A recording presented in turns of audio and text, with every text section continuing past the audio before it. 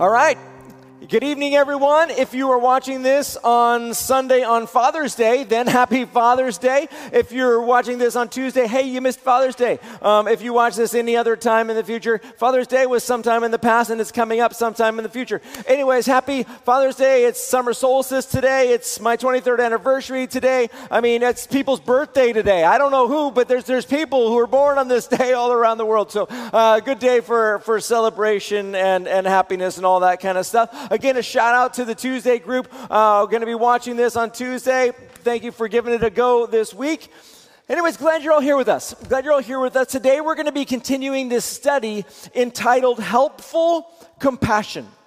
Helpful Compassion. And my heart behind this series is to help us to love our neighbor helpfully. To love our neighbor in helpful ways, with great compassion as we live through these days together of great upheaval. If you happen to be watching this in the future, in a couple of years from now, we are living through the great upheaval of COVID-19. COVID-19 is it's about the coronavirus that started in 2019. It is not about the amount of weight that I've been putting on during this pandemic, but it feels like that. Anyways, we're going through COVID-19. The world is mostly still shut down, or at least Scotland still shut down in order to contain this virus. It's an awful time for many people and their experiences. Fear is extremely high. Anxiety is off the charts. Isolation is uncomfortably prolonged and everywhere, and it's been going on for months. People have lost income. People have slipped into depression. Mental illnesses is up. Domestic awfulness is up. We've been mostly restricted to being at home. Although great news, we can now use somebody's toilet somewhere. Like we can now use. I mean, that's a win right now. Like we're so in such great isolation, huge amounts of isolation, no fun isolation. Lives are being shaken. People's lives are being shaken. We talked about 5 ways people are being shaken in these days.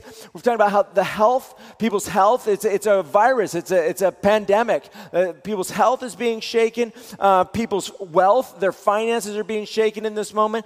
People's identity, their sense of identity, even in the churches, people are like, oh man, I find my identity. I'm the sound guy, or I'm the welcomer, I'm the greeter. I work with the kids, and all that's kind of shaken. Jobs and all that sort of stuff. People's identity is being shaken. Socially and relationally, all of our relationships are different now. They're via screens and Zoom and all that kind of stuff. We're not able to meet in cafes. And then also there's this huge movement of justice in the world right now. Not only are we living through a global pandemic, but with the murder of George Floyd by a white police officer in the United States, the world is now going through an incredible and wonderful corrective against multi-generational systemic global racism and injustice. Our past, people are waking up to this sense that our past, not just in the U.S., but around the world, our past is full of great evil when it comes to racism. Our past needs a great amount of repentance, and it's amazing to live in these days where the whole world is waking up to the systemic evil, to the global evil, and trying to move towards a better future. We're very excited about the trajectory that our world is on at this particular moment, but that justice issue is going on as well. So again, if you're watching this in the future, this is what's going on in our world today. The reason the world is virtually shut down for many months is connected to this highly contagious virus, which has been responsible for the deaths of hundreds of thousands of people around the world. What it's been like to live in these days is every day we get updates about how many people died in the last 24 hours, or how many deaths were reported in the last 24 hours, specifically connected to the coronavirus or COVID-19.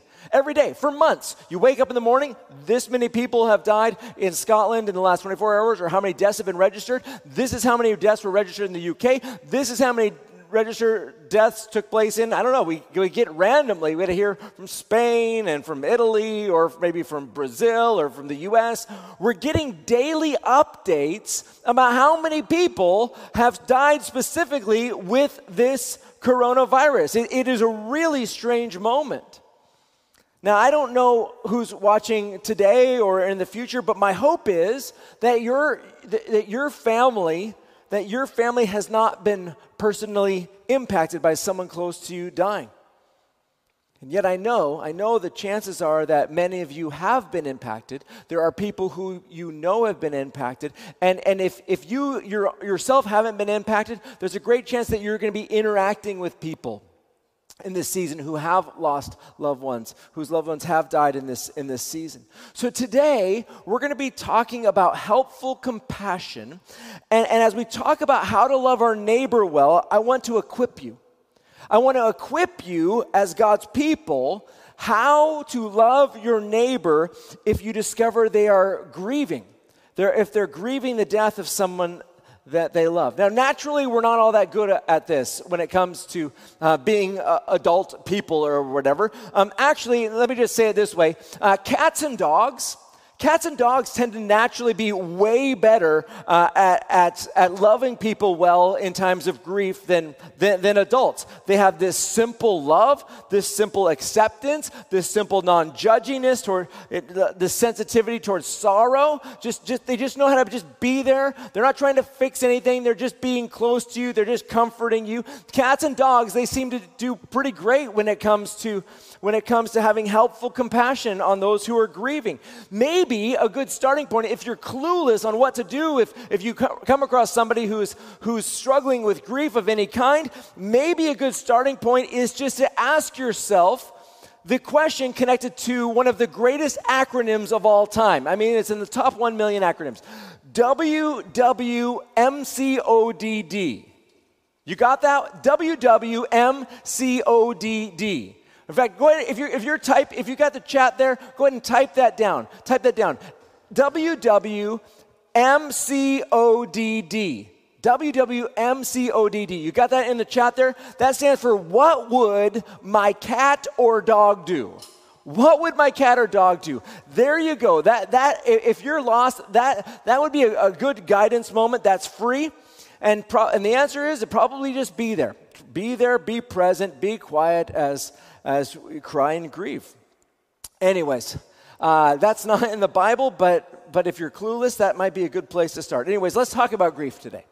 Let's talk about grief today, and my hope is that after this time, we will be way better equipped to express helpful, keyword helpful compassion to our neighbor who's grieving. Now, we're going to do this in 3 steps today. Number 1, we're going to have some pre-notes on grief, 3 pre-notes on grief, just biblical premises. Secondly, we're going to look at a biblical case study of a person in the Bible who is going through grief. And then thirdly, we're going to talk through some super practical do's and don'ts. 21 of them, actually. 21 super practical do's and don'ts at the very end about how to love your neighbor who is in a time of grief. What to do and what not to do. Okay, ready? That's where we're going to go. Okay, so first of all, some biblical pre-notes on grief. Just quick notes here. Number 1, grief is godly. Grief is godly. And what I mean by that is God grieves. It is a thing that God himself does. As we read every week, or as we talk about every week at the beginning of the services in Genesis chapter 6, we read, when the Lord saw that man's wickedness was widespread on the earth and every inclination of the thoughts of his heart was nothing but evil all the time. Every scheme his mind thought of was nothing evil all the time. The Lord regretted that he'd made man on the earth. And he was grieved in his heart. He regretted that he'd made man on the earth, and he was grieved in his heart. God, who is perfect, grieves.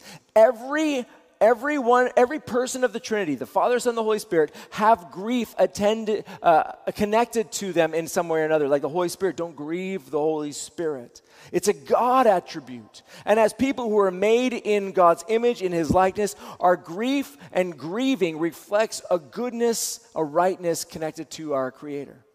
That's number 1. Number 2, grief is the right response. Grief is the right response to pain and death. If your emotions are in sync with the God of heaven, sorrow and grief will flow when someone you love dies. If your emotions are healthy and in line with God, grief and sorrow will flow. That's number 2. Thirdly, Grief is to be for a season. Not forever, not for a day, for a season. Grief is to be for a season. And we see this all through the Bible, seasons of grief. And that's a good thing. But again, it can't last forever. A few years ago, during the Joseph series, I don't know how many years ago that was, I did a message on Jacob and how his season of grief went on for like 20 years. It went on way too long. And we talked about the toxicity because he never fully went through all the stages of grief, and he got stuck there, and it got toxic after 20 years. If you want more on grief, and you can go back to the Joseph series and look for that message about Jacob. But anyways, we see so many good examples of seasons of grief in the Bible, even people being proactive about that. The whole nation after Moses dies, just being like, okay, 30 days. We're not going anywhere. We are just going to sit right here, and as a nation, we are going to grieve. We're going to grieve for 30 days at the death of Moses. That's good stuff. All that to say is, people, when it's time to grieve, grieve. Like, actually grieve. Go for it. You don't have to be tough in that moment. You can let yourself grieve. You don't need to stuff it in that moment. Grieve. Get it out. It's for a season. It's for a season. And do that because grieving is good. It's godly. It's healing. All right. If your neighbor is grieving, let them grieve. Your job is not to get your neighbor to stop grieving. That's not what your job is. Your job is to help them grieve well, to grieve, to help them get all that sorrow and that pain in their heart, to get it out in a loving environment, in a safe environment, in a patient environment, giving them space to talk without judging them. We'll talk about some of the practicals in a moment. But yeah, that's your job. It's not to get them out of grieving. It's not to make them feel happy in that moment. Okay, so let's talk through a case study. So the last case study I did was Jacob, which we talked about. This time I want to look at grief through the eyes of someone I've talked about recently a time or two, Job. Job. He is someone who experiences a lot of grief based on the death of his loved ones. Now, I'm not going to read Job out loud right now. I'm going to talk through the story, but again, you can find the story in the book of Job. I've read from it quite a bit recently, but yeah, it's in the Bible if you want to read it, but I'll sum it up for us today, just to keep it moving. The story begins with Job, highly blessed, a man who loves God, who shuns evil, stays away from evil, highly successful, the most successful man in all of the East. And he had a wife, he had 7 sons, he had 3 daughters, and then tragedy struck his house, shockingly. And in one day, he learns that all of his great wealth is gone. It's been either taken, stolen, destroyed. It's completely gone. And on the same day, he learns that a great windstorm, think tornado, right? Think tornado, destroyed the house that his 10 kids were in, and they all died in that accident, in that tragedy. So the house collapses, and in one day, all of his wealth is gone, and his 10 kids die. Now, as readers of the book of Job, we get a little bit of a hint about what's going on. We get some behind-the-scenes stuff there. But in Job's experience, all he knows is that it was a really bad day. He lost everything, and his 10 kids, all 10 of his kids tragically died. And so that's his context. And in that great anguish and grief, what does Job do? Well, he stood up. He tore his robe, that agony, that heart-rending, that tearing of his robe. He shaved his head. I highly recommend it. He shaved his head. He fell to the ground, and then he worshiped God. He worshiped God, saying, "Naked I came from my mother's womb, and naked I will leave this life. The Lord gives, and the Lord takes away. Blessed be the name of the Lord." Day one, all this tragedy strikes. All 10 of his children die in one accident, and he falls down and he worships God. Blessed be the name of the Lord. That's chapter 1 of the book of Job. Day 1. He responds appropriately in his grief with great anguish, and yet also worshiping God. Now, I want to say something about grief to us who have been Christians for a while. When people we love die, and when they die suddenly and unexpectedly, it can really throw us spiritually sometimes if we're not like in a truthful mindset about life in the world that we live in. Maybe we can start to worry that, oh man, this tragedy struck, I must have done something wrong. And we think that maybe God's punishing us because we're feeling this intense pain and grief. And so we think that maybe there's something wrong. But I just want to remind you that when it comes to grief and tragedy, like everybody goes through grieving seasons. It's painful. You live long enough and you are going to experience grief at some point. Grief of loved ones, maybe of family members, maybe of parents or friends, the death of maybe your spouse or children.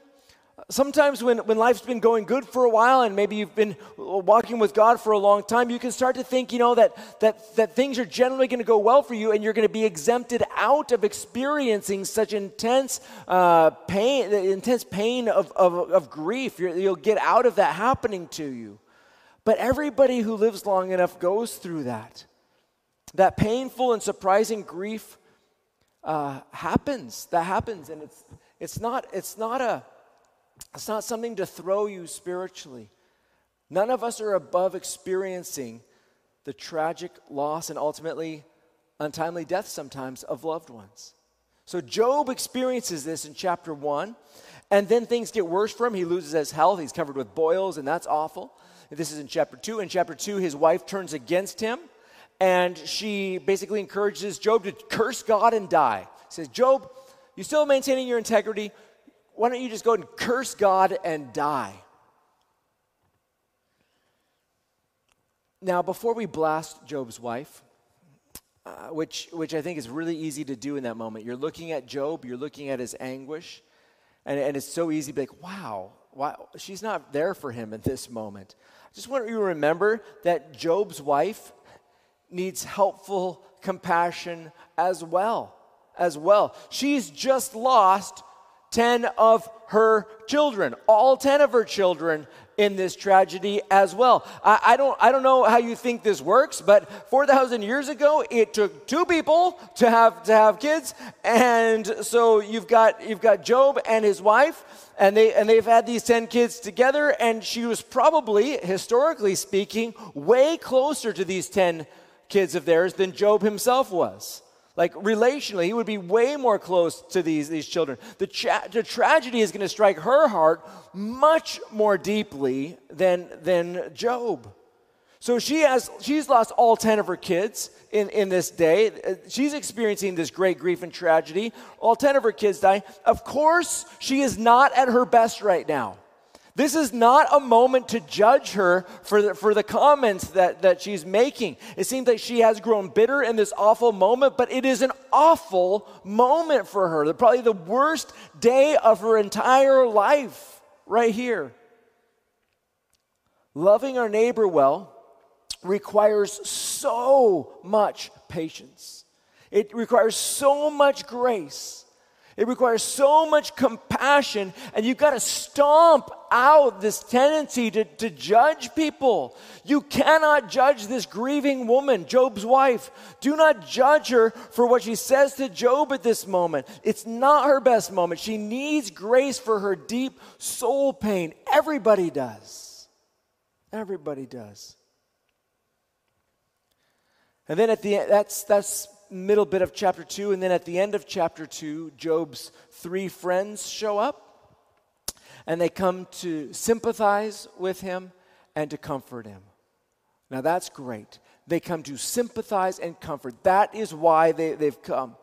And that's exactly what I know that you want to do. If you find out that someone in your life is grieving, that you're going to want to sympathize with them and comfort them. And at first they do a great job with that. For 7 days, they are great friends to Job. They are great when it comes to his grieving process. They weep with Job. They sit down and they weep with him. They tear their own robes. They join in his anguish and grief and in this awfulness of the moment. And they sat down with him on the ground for 7 days and 7 nights. They're being like a great cat and a dog. They're being great. They're just sitting there with him. They're not talking. It says they don't say a thing. They're just being there. They're right there. They're with their friend who is suffering in this great intense anguish. This is WWMCODD at its best right here. Right here, Job chapter 2, at the end of chapter 2. But then Job starts talking, and I think that's important to highlight. Job talks first. His friends don't talk first. Job talks first. And when Job starts talking, you can see that he's gone into a darkness. In chapter 1, we saw day 1, blessed be the name of the Lord. Now, after a few days, how many days? Well, 7, his friends have been there.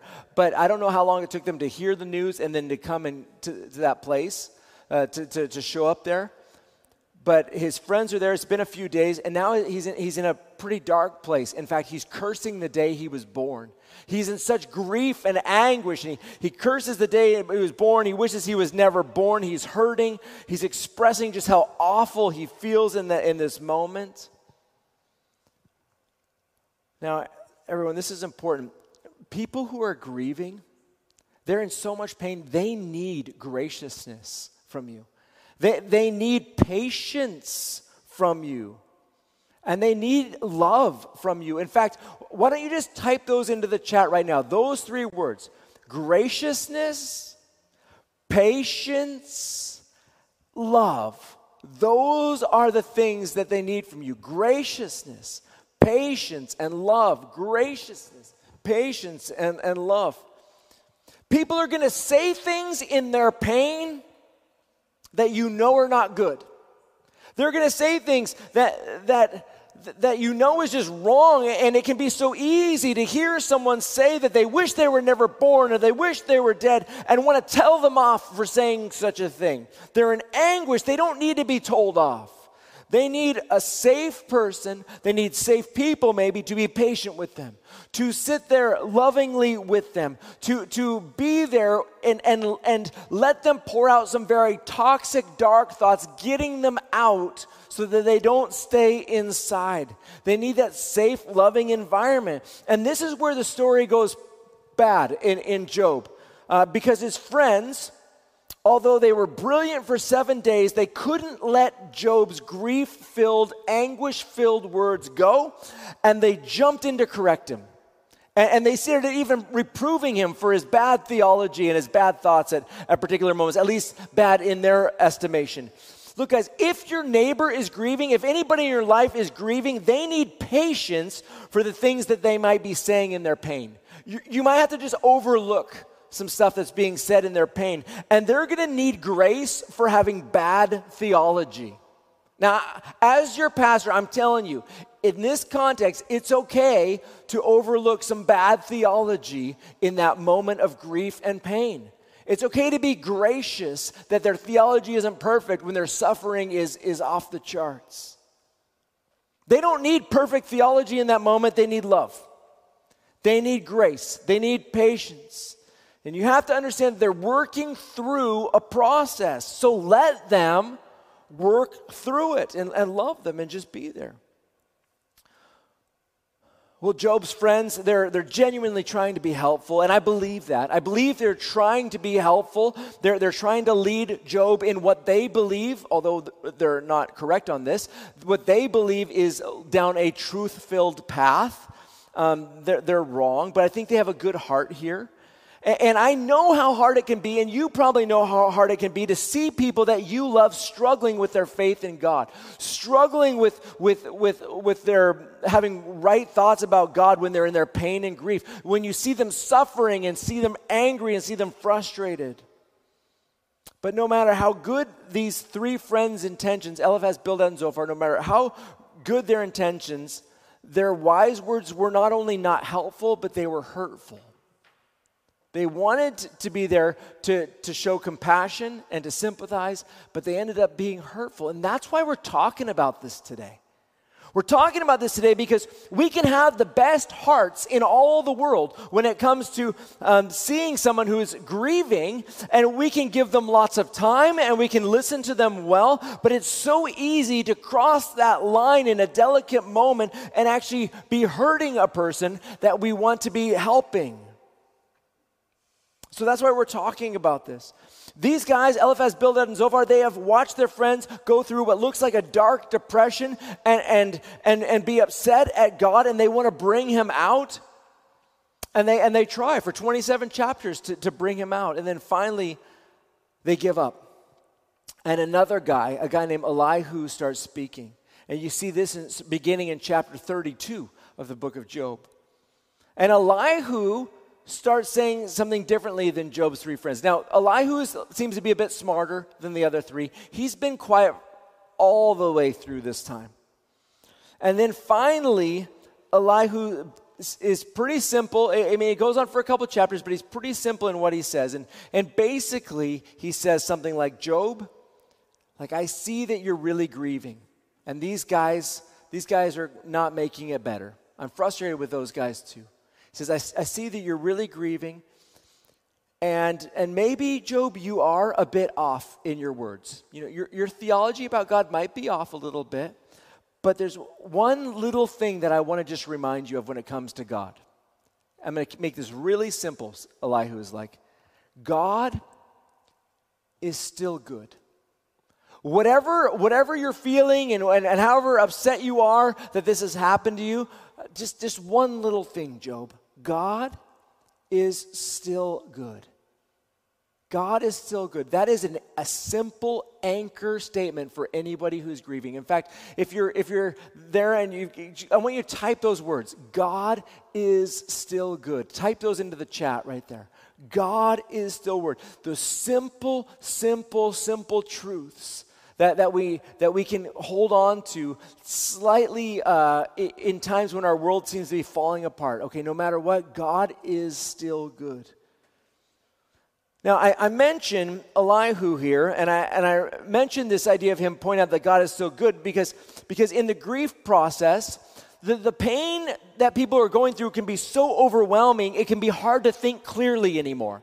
It can be hard to hold on to these deeper truths of God. And we see a bit of this with Job very often. Over time, our journey through grief needs us to kind of rebuild a little bit of our theology that kind of maybe crumbles in a dark moment. And when you rebuild, you got to start rebuilding by the most simple things. And that's where Elihu helps him. He's like, okay, in all of this, Job, I just want you to remember that God is still good. Other things that we can rebuild in the simple things is God still loves me. In fact, why don't you type that in the chat right now? God still loves me. These are anchor truths. These are anchor truths at any second of your life. This is true. Every second of your life. God still loves you. God is with you. God can make good things out of every awful moment of your life. But the thing is, in grief, and like what Job is going through and what we go through, people often dip out of truth for a bit. And Job doesn't do this very much, but we can do this all the time, and we can dip into some lies, like maybe feeling like, God's abandoned me, or God is angry at me, or God doesn't care about me anymore, or God doesn't like me anymore, or he's forgotten me. Whatever the case, we start getting upset at God, and we get angry at God because we're feeling so much pain, and so surely that means that God's not holding up his end of the bargain, because if he was holding up his end of the bargain, I wouldn't be feeling the intensity of this pain that I'm going through. But the way through grief is that we let simple truths start to replace those grief-driven lies. And we say, no. God is still good. Okay. God does still love me. God is still with me. In fact, why don't you type that one? God is still with me. God is still with me. God is still with me. So that's what kind of happens with Job and his life. And that's his journey. And then ultimately at the end, we see this great restoration and Job's life. The second half is blessed much more than the first half. There's a lot more to the story. That was just a look just at the grief aspect of Job. But it's a powerful story. Okay, let's talk about some practical, helpful, compassion, how-tos. This is extremely how to love your neighbor well. And we're going to talk through 21 do's and don'ts. That's right, 21 do's and don'ts. I'm going to spend less than 10 minutes on each one. No, I'm going to go through this really quickly. 21 do's and don'ts for when someone you know is grieving. Now, I want to also note that everyone's different. Everyone's different. These are generally true things. This is not Bible necessarily, but this is guidance. Think of them more like Proverbs, things that are helpful. But again, everyone's different, and some of these can be shuffled. In fact, as I go through these, you feel free in the chat to be like thumbs up or amen or just like yeah. This is not a time for thumbs down. No, boo, that's not what I like. No. Just this is only affirmation. Feel free to be affirming as you want as we blaze through these super quickly, okay? Drop all the amens you want. Number 1, do let them grieve. Let them grieve. Do let them grieve. We are called to comfort people, but comforting people isn't about stopping their tears today. And I feel like people are getting confused about this. If they're comforted, they will not be crying. No, that is not true. Comforting people isn't about stopping their tears today. It's about being with them, comforting them in their tears, comforting them in their grief, not comforting them so they get out of it today. It's about being comforting in it, in the mess of it all. It requires good and patient and gracious, just loving them. Do let them grieve. Don't stop someone crying, number 2. Don't stop someone crying. Don't say don't cry. Crying is good. It's healthy. Number two. Don't stop someone crying. Crying is good, healthy. Jesus cried, let them cry. It's okay to be silent and just let them cry. It's fine. Again, WWMCODD. Like your cat would just be sitting there. Your dog would just be sitting there while you cry. That's totally fine. Don't stop someone crying. Number 3, do acknowledge how bad it really is. Do acknowledge how bad it really is. Death is awful. I don't believe that we were created to die. And in fact, but instead I believe that the wages of sin, the result of sin entering the world is death. And yet in the end, we see about Jesus putting that final enemy under his feet and the last enemy being death and destroying that forever. We will get back to this place where there is no more death, but death is awful. And we can acknowledge that it's awful. Number 4, don't try and spin everything positive. Let them grieve. Oh, don't grieve. They're in heaven. They lived a good life. Okay, no, you don't have to spin everything positively. You might feel like it's hard to watch them grieve, but you can let them grieve. You don't have to spin it positively. Number 5, do listen. Listen. In fact, just type listen in the chat right now. Just type listen. This one is so crucial. Listen. Don't talk.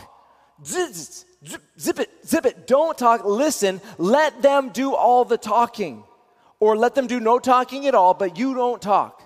5, do listen. Number 6, don't compare your experiences. Don't sit there and just telling them your story about how you went through this process that was grieving, and it was kind of like, your great aunt 6 times removed kind of had this feeling, and you felt this feeling of grief, and so you kind of somehow understand what they're feeling, and just don't do that. Don't talk. Like, go back to number 5.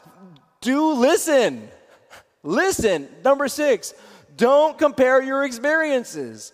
It's about them doing the talking, and that's why we jump to number 7. 7 is do ask questions. If you're going to talk, it better be a question. It better be short. The question is things like, what memories jump out at you when you think of that person right now? Talk to me about some of your favorite stories. What is it? What are some of your favorite memories of this person? What did you admire about this person? What inspires you about this person? What's something that you want to take with you as you continue to remember this person? Ask them questions and let them talk. Number 8, don't comment on their appearance, good or bad. I mean, that's a fine tip for life for most people. Just don't comment on their appearance. It's a non-issue. Just don't do that when they're grieving. Number 9, do offer to connect them to people who are going through a similar time. They don't have to take you up on it. They can say no, but that's a really big way to help people.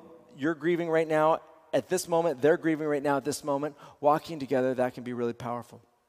10, don't cross the street to avoid talking to them. That's what jerks do. We're not jerks. We're Jesus people. Very different. And so don't like, walking around a corner and be like, whoa, there they are. No. That's not what we do. We don't cross the street to avoid. That's just mean, and they're going to notice it. No, I don't think they saw it. Nah, they saw it. They saw it. Don't do that. 11, don't avoid saying the person's name. The person's name who died.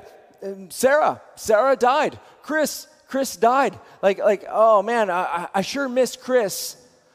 Instead of like, I sure miss your uncle. No, I sure miss Chris. You know, like say their name. Don't avoid saying the person's name. We get all awkward about that. No, it's okay. People want the people that they love remembered. And so you can say their name. 12, don't avoid saying the word dead or death.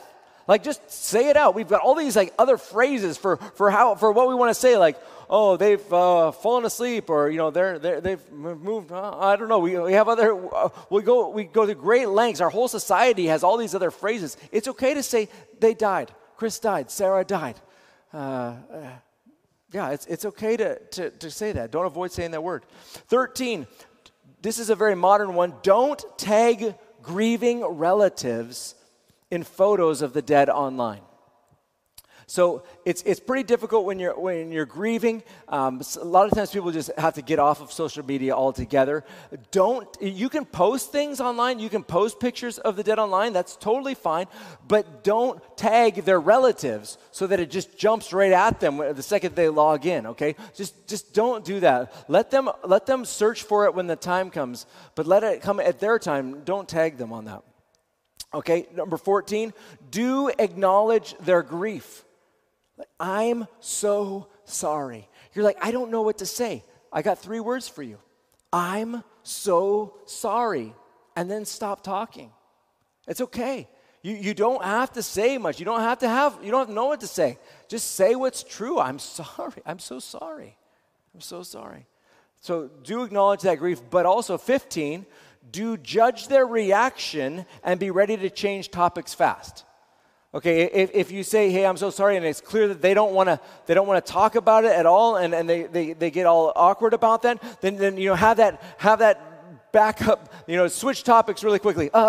Isn't it great now that we can use each other's toilets? You know, it's kind of like the great win of the week, I guess. We can use each other's toilets. We can't go inside it for a chat, but we can use it. I don't know. That's probably a really bad example. That's a very terrible example. Just be ready to switch topics fast. Like, you don't make them talk about it if they don't want to talk about that. Be sensitive. Be aware to that. 15. Number 16. Don't say anything to diminish their grief. You know, like, oh, you know, they were old. They were old, so, you know, it's probably okay. Or you know, hey, they lived a good life and all that sort of stuff. Or, you know, we knew it was coming. It's been a long time coming. Look, it still hurts. Whether the person is 33, 43, 53, 63, 93, 103, if you love them, it still hurts. It doesn't matter how old they are. It can still hurt. And I hear people who are going through grief being like, yeah, but you know, they were 93, and I'm like, who cares? Who cares? It's still grief. It's still grief. And so, you know, don't do anything or say anything to diminish that. 17, you don't have to only focus on the good. Real is okay. I've seen people get angry because when someone dies and they love that person, but there was also pieces of their life that wasn't good and it was hurtful, and all they hear is the positive, and they're like, oh man, I'm getting upset because it's everybody thinks this person is a saint. Why isn't anybody talking about what's really real? And they're struggling because they're grieving, and yet they don't feel like it's appropriate to be real. Because all of a sudden we're supposed to just only acknowledge only the good and not say anything about the challenging. It's okay to be real. Real is okay.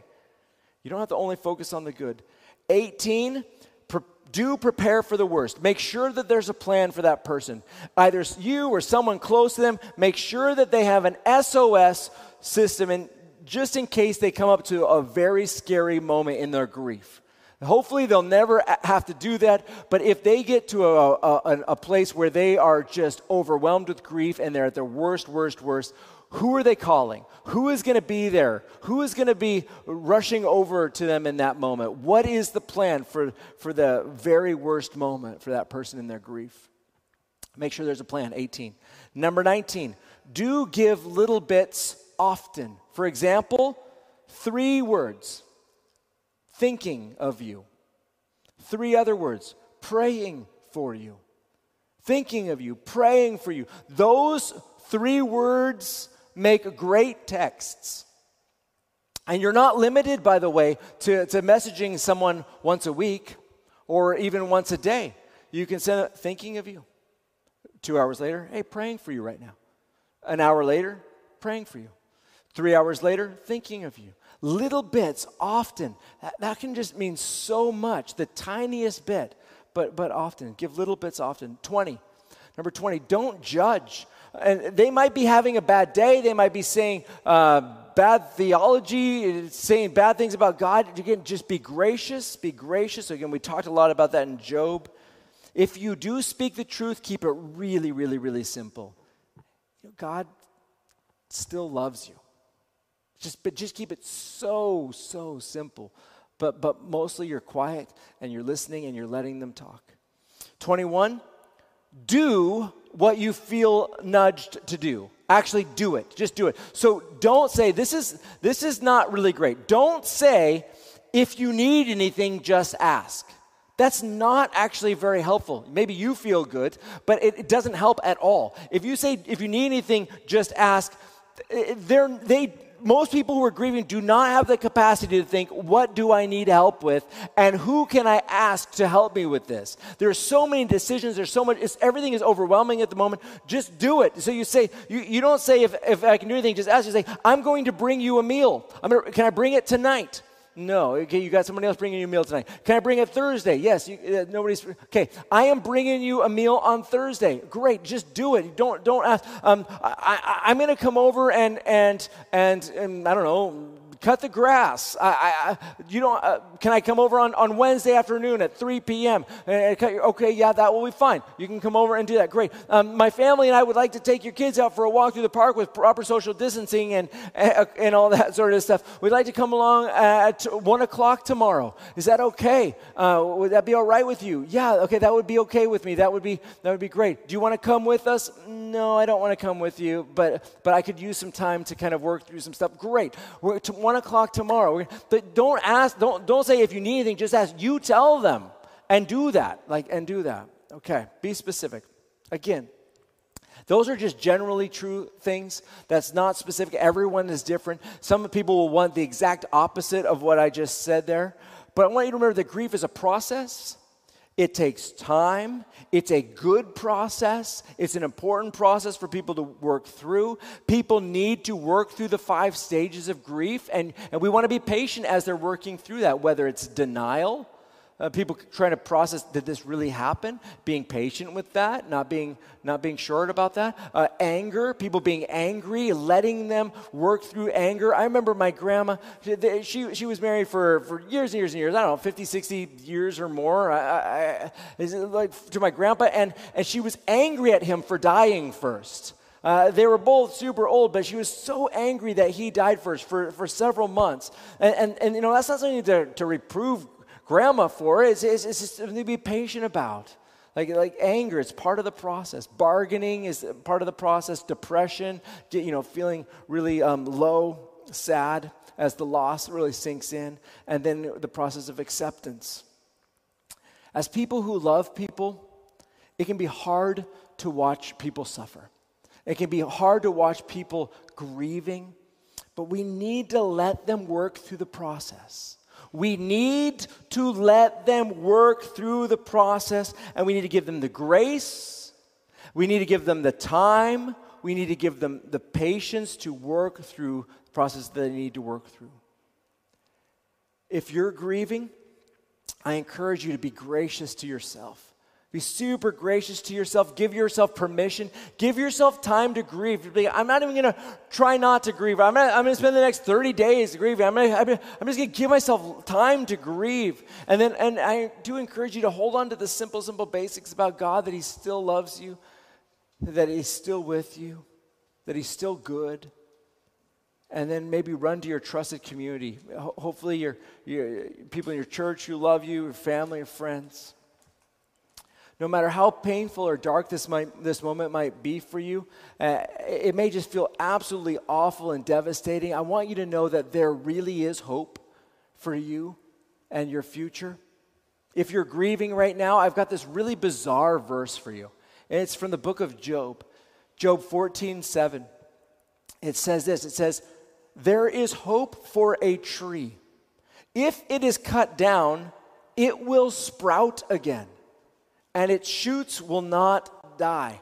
Again, a very odd verse, but maybe you feel like you're a tree that's just been cut down. You feel like you've been cut down. And I want you to know that I do believe you will sprout again, that you will sprout again, that you will live again, that there will be new life in your future, that there's a new future ahead of you out there somewhere. But right now, it's good and it's right for you to grieve, to go through these processes that we've talked about today. But I do want you to know that this is for a season and not for forever. There is hope for you in your future. You will sprout again. You will live again. For those of you who are not going through a grieving process yourself personally right now, here's my challenge for you. Number one, and the one and only challenge, do you know someone who's grieving? Go and love them with helpful compassion, as we've talked about today. And maybe you do, and maybe you don't. But I'm going to pray right now for all of us that God would open our eyes to see those who are grieving and recall to mind how to respond to these people so that we can be God's people who love our neighbors well right now, this week in our city.